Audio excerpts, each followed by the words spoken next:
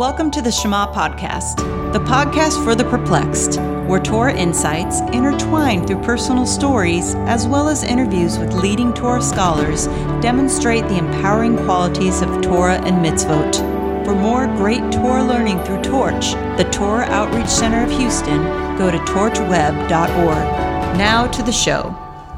Welcome back, dear friends, to another episode of the Shema Podcast. I want to tackle a big topic. I want to tackle the idea that we must fear Hashem before we can even begin to truly love Hashem. We got to explore what that means. I know when I was participating in Rabbi Yochel Wolbe's class out at the Reform Synagogue many years ago, this idea of fearing Hashem makes people very uneasy. They just want to avoid that idea. I mean, to contemplate an all-powerful creator that can do anything at any time, it's a bit disturbing. It's debilitating to be in a state of fear. But I think that is missing the point. And it's something that we need to explore, because the reality is that fearing God is a prerequisite in order to love God. And we're going to explore this in depth so it makes more sense. But keep in mind that the entire purpose of creation was to bring us to Olam Haba, an environment where we live in eternity with our Creator, and we've forged ourselves into entities that can stand in His presence in a much higher level revelation and not feel ashamed. So everything He's doing is for that end goal. So when we think of fearing Hashem, we can use the tool sets that He provided us. He provided us the Torah, but He also gave us a construct in this world that is nothing but metaphors for us to understand our relationship with Him. We have as we've discussed before, the relationship between a child and their parent. We are the relationship between a parent and a child, and we also have the relationship between spouses. I think we begin to understand what this means, is fearing God, and why it's so essential by looking at the dynamic of all these relationships. You know, when my little girl was a toddler, she loved to jump on her bed, and I encouraged it. I would watch her jumping up and down and laughing and having so much fun. I remember one day thinking, as I was in a room watching her jump up and down on her bed, about how I was such an amazing dad. That's what I thought. My parents never let me jump on my bed. I would get in so much trouble for doing such a thing. I mean, what harm is being done? Why would I take away her joy right now? I was really contemplating, I'm just such a better parent for allowing my daughter to enjoy something so fun as jumping up and down on the bed. And as I was contemplating this idea of how I was such an amazing dad, she jumps up and she begins to hurl headfirst into the corner of her dresser. And at that point, I stepped in and caught her, thank God. And she was not harmed, and I was horrified at what almost occurred. But she thought that was even better. I mean, to not only jump up and down the bed, but to go flying off and to be caught in your daddy's arms. I mean, she just wanted to do that again. And at that point, of course, I saw the consequences of jumping on the bed. And I said, no more jumping on the bed. We're not doing that anymore. And she said, okay. But then every night, I would walk upstairs to put her to bed, and I would hear her jumping up and down her bed, laughing, having so much fun, and I would step in and say, Elsie, remember, no more jumping on the bed. We're not going to do that anymore. And she would say, okay, Dad. So the next night, I go upstairs. Once again, I hear her laughing, saying, wee, and jumping up and down the bed, and I realize it's time for me to grow up. It's time for me to be a dad. And being a dad means sometimes you got to be stern if you really love your little girl. And I knew it was going to be tough on both of us, but I knew I had to do it because in her 2 to 3 year old mind, she could not grasp and conceptualize the consequence of her action if she had hit her head on the corner of that dresser. But I could see that. So I sat outside her bedroom and I just worked on getting myself in a state of creating this persona of stern dad with a stern voice so that she would have a sense of fear of me because she didn't fear banging her head on a dresser. She could not understand that. She couldn't even comprehend the pain she would feel if that had happened. It was beyond her intellectual capacity at that age. But I could get her to understand that she should fear me when I say no. And it took a long time for me to get in that state because every time I heard her laugh, it made me laugh. But finally, I worked on it, got into my persona, like an actor getting into his role of a character. I got into my persona of stern dad, and I walked into her room and I said, "Elsie, I told you, no jumping on the bed." And she had never seen that before. She never heard my stern voice. And she immediately started to cry and ran over and gave me a hug and apologized. And it was hard. It was hard on both of us. I didn't want her to be afraid of me, but I wanted to protect her. But because I did that, it finally stopped it. She was afraid of me using that loud, stern voice. But again, that was not the actual consequence that could occur if she jumped on her bed. And so that is the way Hashem is interacting with us. You know, he talks about in the Torah that he got angry or he will get angry if we do something. It's the same thing. It's a loving parent trying to guide us in the right direction when us, in our toddler capacity, don't understand the consequences when we do certain things. We're blinded to the spiritual reality of the world we live in. We cannot comprehend the various things we do and the negative consequences that will result. You know, there's an idea that I picked up in Rabbi Akiva Tatz's book, Living Inspired. It was very insightful. And it's around this whole idea that when Adam ate from the tree of good and bad and obscured the two within himself, one of the things that happened in our world is that time became bent. And here's what I mean by that. It talks in the beginning for Adam, and also we read this, it's in the Talmud regarding a baby in utero. And because the Torah is paralleling these two things, the story of the Jewish people and the story of our lives, as when we were in utero, it was like Adam before the sin in Gan Eden. And Adam and a baby in utero could see from one end of the world to the other. And they know all of Torah. I think this idea helps us understand really what Torah is.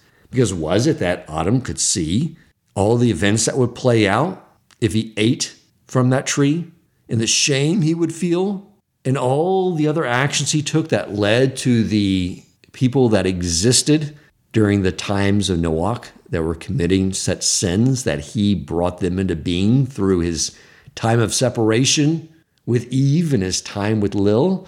I would say no. I would say he was not. This is my idea, but I don't think he actually saw those events unfolding.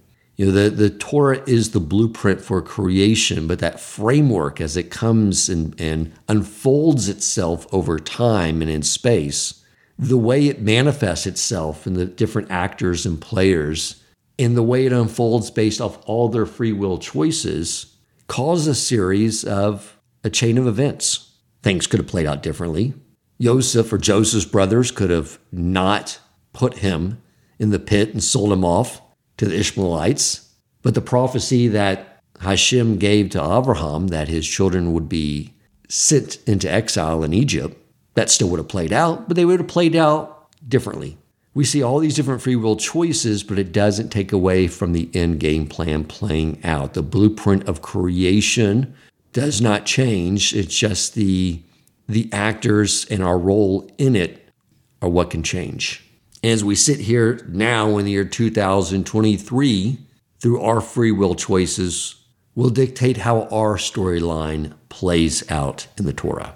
But when we talked about seeing from one end of the universe to the other, it was this idea that Rabbi Tatz brings out about time being bit, meaning we can't see now the consequence of our actions.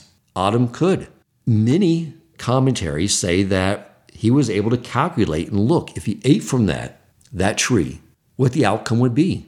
He could see the pathway of not eating from it and reaching Olam Haba in 6 hours, and he was able to see the outcome of Olam Haba through a 6,000-year process and see that the one with the 6,000-year process, because it was so much more difficult, it made Olam Haba so much richer. And he chose the path that brought greater reward, although greater risk. And so while maybe he wasn't seeing exactly how that would play out in his own affairs, he could clearly see all the way to the finish line. Like someone in a race, they're in a 100-yard dash, they can always see by looking over their shoulder where they started, and they always see exactly where they're going to. Versus a long-distance cross-country run, and they're constantly taking turns here and turns there. They don't see anymore where they started from, and the only way they know which way to go, where the finish line is by looking at the signs posted saying turn right here, turn left here. And that is what the Torah is giving us guides on how to navigate a world when we cannot see around the corner. We cannot see the consequence of our actions.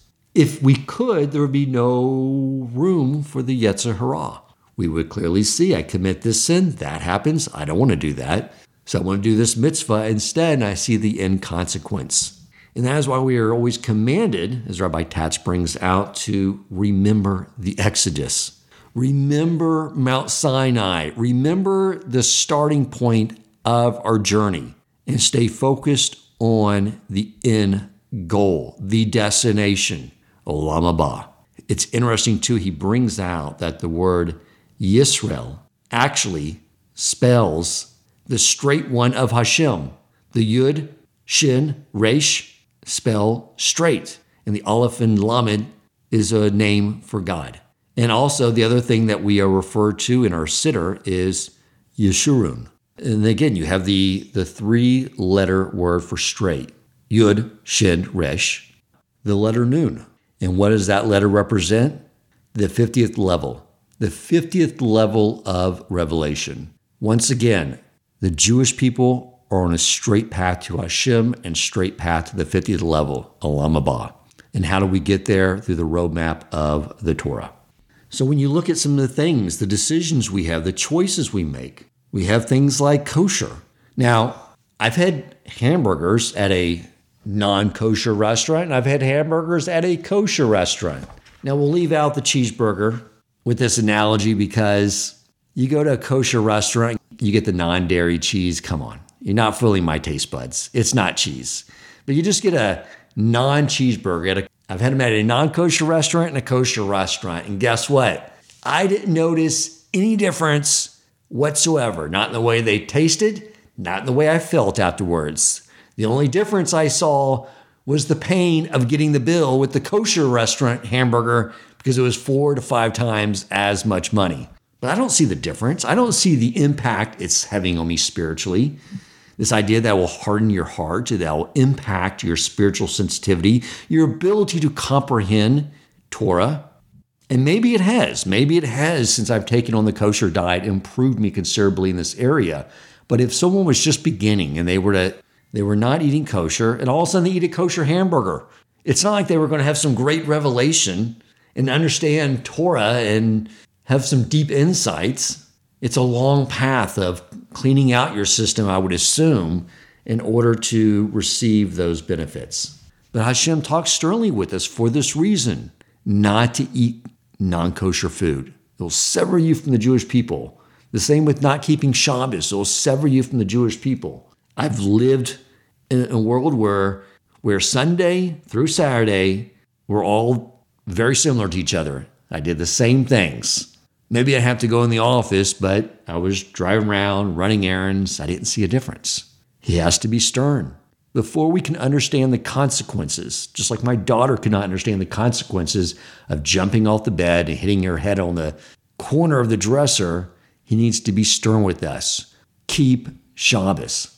And of course, once you begin keep Shabbos, you understand. Then you get it.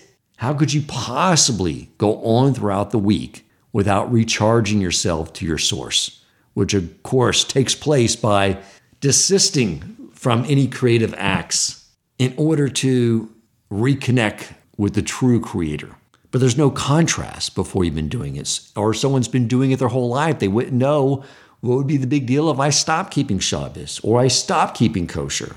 And this is why it's just so necessary for Hashem that we have to fear him. There's times when we need to know that there are going to be some short-term consequences created by him to get us to adjust our behavior so we don't incur the long-term negative consequences of not doing what we need to do to be an entity that can exist in Olam Haba. But there's levels of this fear of Hashem. There's the fear of punishment, which is the lower level, which is good. Sometimes we're at a point where we just need to know, I will not do that because I fear the retribution. I don't want to get sick. I don't want something bad to happen. I don't want to lose money. Whatever he could incur is a short-term consequence to get me to adjust my behavior. I don't want to be punished. But the higher level of fear is just the fear of disappointing the one you love. I think there we can take it to the analogy, the metaphor of our relationship with our spouse. The reason we do not cheat on our spouse, well, maybe it is a lower level fear that she'll kill me in the middle of the night when I'm sleeping. Yeah, okay, probably so. But that's not the first thing that I think pops in our mind for us guys listening right now. It's the fear of hurting the one we love, of causing them pain, of failing them as their beloved. And I think that's the higher level fear. We don't want to disappoint our Creator that is so gracious and kind to us and does so much when we look back on our life. Like, it's unbelievable the goodness he has provided to us. And that is nothing in comparison to the goodness he wants to give us so badly. So that is a higher level fear, but both those are necessary if we are going to, in fact, love Hashem. And I'm going to give you another example, something I see that really fits into this whole idea. I spent a lot of my life mostly around secular Jews, spent a lot of time in a Reformed synagogue. Not a lot of time, but I did cross paths with the Reformed synagogue for a couple of years after I started becoming religious, started to learn Torah, and then realizing, I wanted to keep Shabbos and things they did not want to do. And I definitely enjoyed my time there, orchestrating Rabbi Yochel Wolbe to come out and teach Torah to us every Sunday. And I really was just sort of facilitating every Sunday, having that class and helping my dear friends get exposure to real authentic Torah by a real scholar. But I know that there was a lot of other education that went on there, and I was asked to sit in on a class. I may have mentioned this to you before, but it was so sad because the whole philosophy of this class was, let's learn from all religions, because we all know that the Christians have their texts, we have our texts, the Muslims have their texts, the Scientologists have their texts. I don't know. Everyone has their texts. We don't know if our text is true. They don't know if their text is true. Let's just admit it. They're all made up, but let's see if we can learn from everyone's text. Okay. Premise, of course, being that the Torah was written by men, did not come from our Creator. Fine. So I went through one of these classes, the encouragement, and I couldn't do it anymore. It was just it was so heartbreaking. The whole philosophy was, too, that the leader of this group, that our forefathers were just antiquated, primitive men. And then over time, mankind has become more sophisticated because we have cool gadgets now. And the total opposite of what Torah is teaching is that they were on the apex of mankind, Moshe, and the time of Mount Sinai, and our forefathers, Abraham, Yitzchak, and Yaakov, and we've been on a consistent path down since that point in time. But that's what they believed. But here's what's fascinating. They and many Jews I know that are Reformed, secular, conservative, whatever, we'll just say the common denominator, they believe Torah came from man, and therefore that's why we don't have to follow the mitzvos, because, of course, it was written by men. It's up to our prerogative to decide whether or not we do them or not, right? Okay, makes sense. But here's what's fascinating. I've never seen a larger population of Jews than secular Jews, Reformed Jews, whatever, that study Kabbalah. Think about that. They were studying Kabbalah. I was seeing this all the time. A speaker showed up who was a Reform rabbi to talk about Kabbalah. People showed up. They love it. And if you think about this for a second, how would any human being ever be able to gather information and intel on other dimensions and the angelic creatures that live in those other dimensions and the energies, the sephiros that are the building blocks of creation? How would a human gather that intel? I don't recall anyone getting interdimension teleportation devices or anything like that. How would they gather that information if it did not come from the one who created space and time and all the worlds? But they did not believe that to be the case. They believed Torah did not come from God. Then where do they think all this other information about Kabbalah was coming from? It didn't matter, because here's what is happening. Everyone has an inherent desire to connect with their creator, with their source of everything. And we have a Yetzer Hara that really wants to deter us, it's its job, from learning Torah and the truth of this world. I used to have this video saved by Rabbi Kellerman on a rational approach to the Torah's divine origin. I used to always, keep it saved on my phone. Whenever I was talking to a Jew who would ask, why did you become religious all of a sudden? I would say, because I learned the Torah is true. And I would send them this video, and they would always tell me time and time again, I never could get around to watching it. I didn't have time. Now, we obviously know this is nonsense. I know these people. I know they watch the news every night. They don't miss a football game. They had time to watch a 1-hour entertaining video on whether or not the Torah has a divine origin or not. But their Yetzer Hara would distract them. It did not want them to watch that video. It was full frontal force in its job description. Do not let this Jew watch this video, because if they begin to contemplate the divinity of Torah and realize it is divine, then the war is over. Yes, battles ensue, but the war is over. The Yetzer Hara knows that. However, when a Jew wants to go study Sephiros and these Kabbalistic concepts, guess what? The Yetzer Hara says, go for it. Because what is a Jew accomplishing by learning these abstract things? Nothing. The Jew is not accomplishing anything. He doesn't accomplish anything until he starts keeping the mitzvos. That is what rectifies the world. That's what the Yetzer Hara is fighting against. But if a Jew just wants to go study some concepts, the Yetzer Hara is totally game for that, because then the Jew can say, I'm exploring something intellectual now, and I don't need to do anything else. I can connect to my Creator through these lofty concepts and go about my day. Now, Kabbalah can be extremely powerful with understanding the mitzvos and divine origin of Torah. Matter of fact, right now I'm studying Knowing God's Plan by Ramchal, my dear friend Ross Altman. But he brings the entire, as he builds out, how God created the world, why he did it that way, he brings it all down to that our job is to fulfill mitzvot. So it's a great framework for understanding and invigorating and getting us impassioned around fulfilling the mitzvot. The idea is this: why do Jews like those ideas? And it really comes down to one thing, is that when one knows that the Torah is of divine origin and they want to fulfill it, it means they have to make their Creator's will their will. What the Yetzer Hara wants to convince Jews to do is to make their will God's will. They want to create God in their image. They want to have a relationship on their terms. And it's just not how we connect to our Creator. The reason that Avraham, Yitzchak, and Yaakov were called the chariots was because they removed their Yetzer Hara and were just fulfilling the will of Hashem. And I think this is the whole idea of how we actually actualize our potential and really begin to understand who we truly are.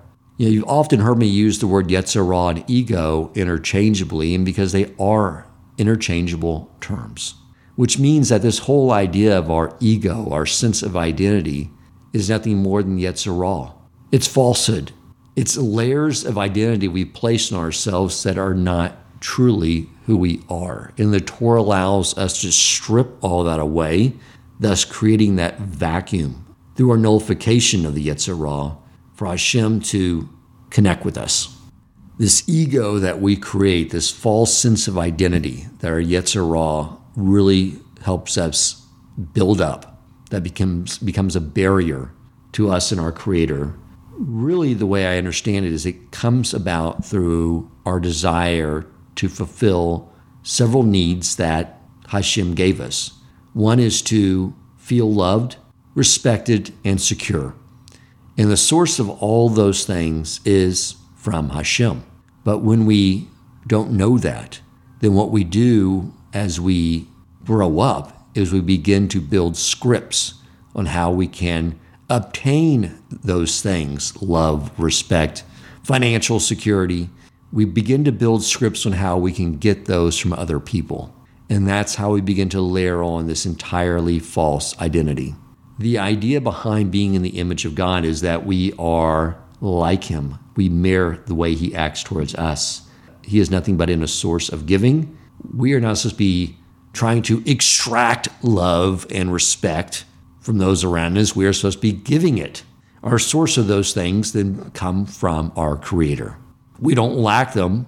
We just have them in abundance from our Creator, so we can then turn around and give honor and love to those that we encounter. We know that our security, our sense of security for our material needs, they all come from our Creator. So we don't have to develop scripts and personas that we think may help us do well in business or be perceived the right way by those of us that we transact business with or interact with in the business world. Those all become false personas, false scripts. But once we know that all that comes from Hashem, then we can begin to tear those away and get to our true essence. And who are we? Really? We are a creation.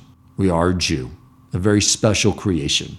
And who we are is one, we are the gatekeepers that allow Hashem into the world. And we remove that barrier between Him and the world around us through learning Torah and doing the mitzvos, which is what empowers us to overcome our Yetzer Hara and make our Creator's will our will.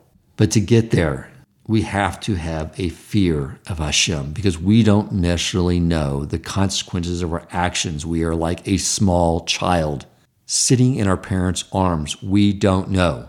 And that is why if we don't have a healthy level of fear of our Creator, we will not do what in the end is in our best interest. If we try to do what we think is the way the relationship should work, we want to build God in our image.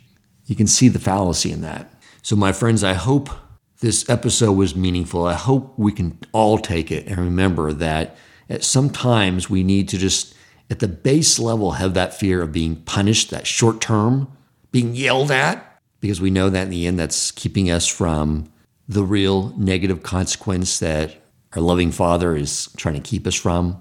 Sometimes we want to step up to that next level of fear and just not want to disappoint Him, to make Him proud, to give Him nachas, to do our best for Him. But then when we get to that level, then we can begin pursuing the Torah study and the mitzvos out of just love and gratitude and thanks to our Creator. But all those things are needed, and fear comes first. Trust our sages when they say we cannot love Hashem without first fearing Him. Have a great day, and thank you for listening. If you enjoyed this episode, please consider supporting Torch so they can continue to spread Torah wisdom to the world by making a donation at torchweb.org and clicking donate in the top right corner of the page.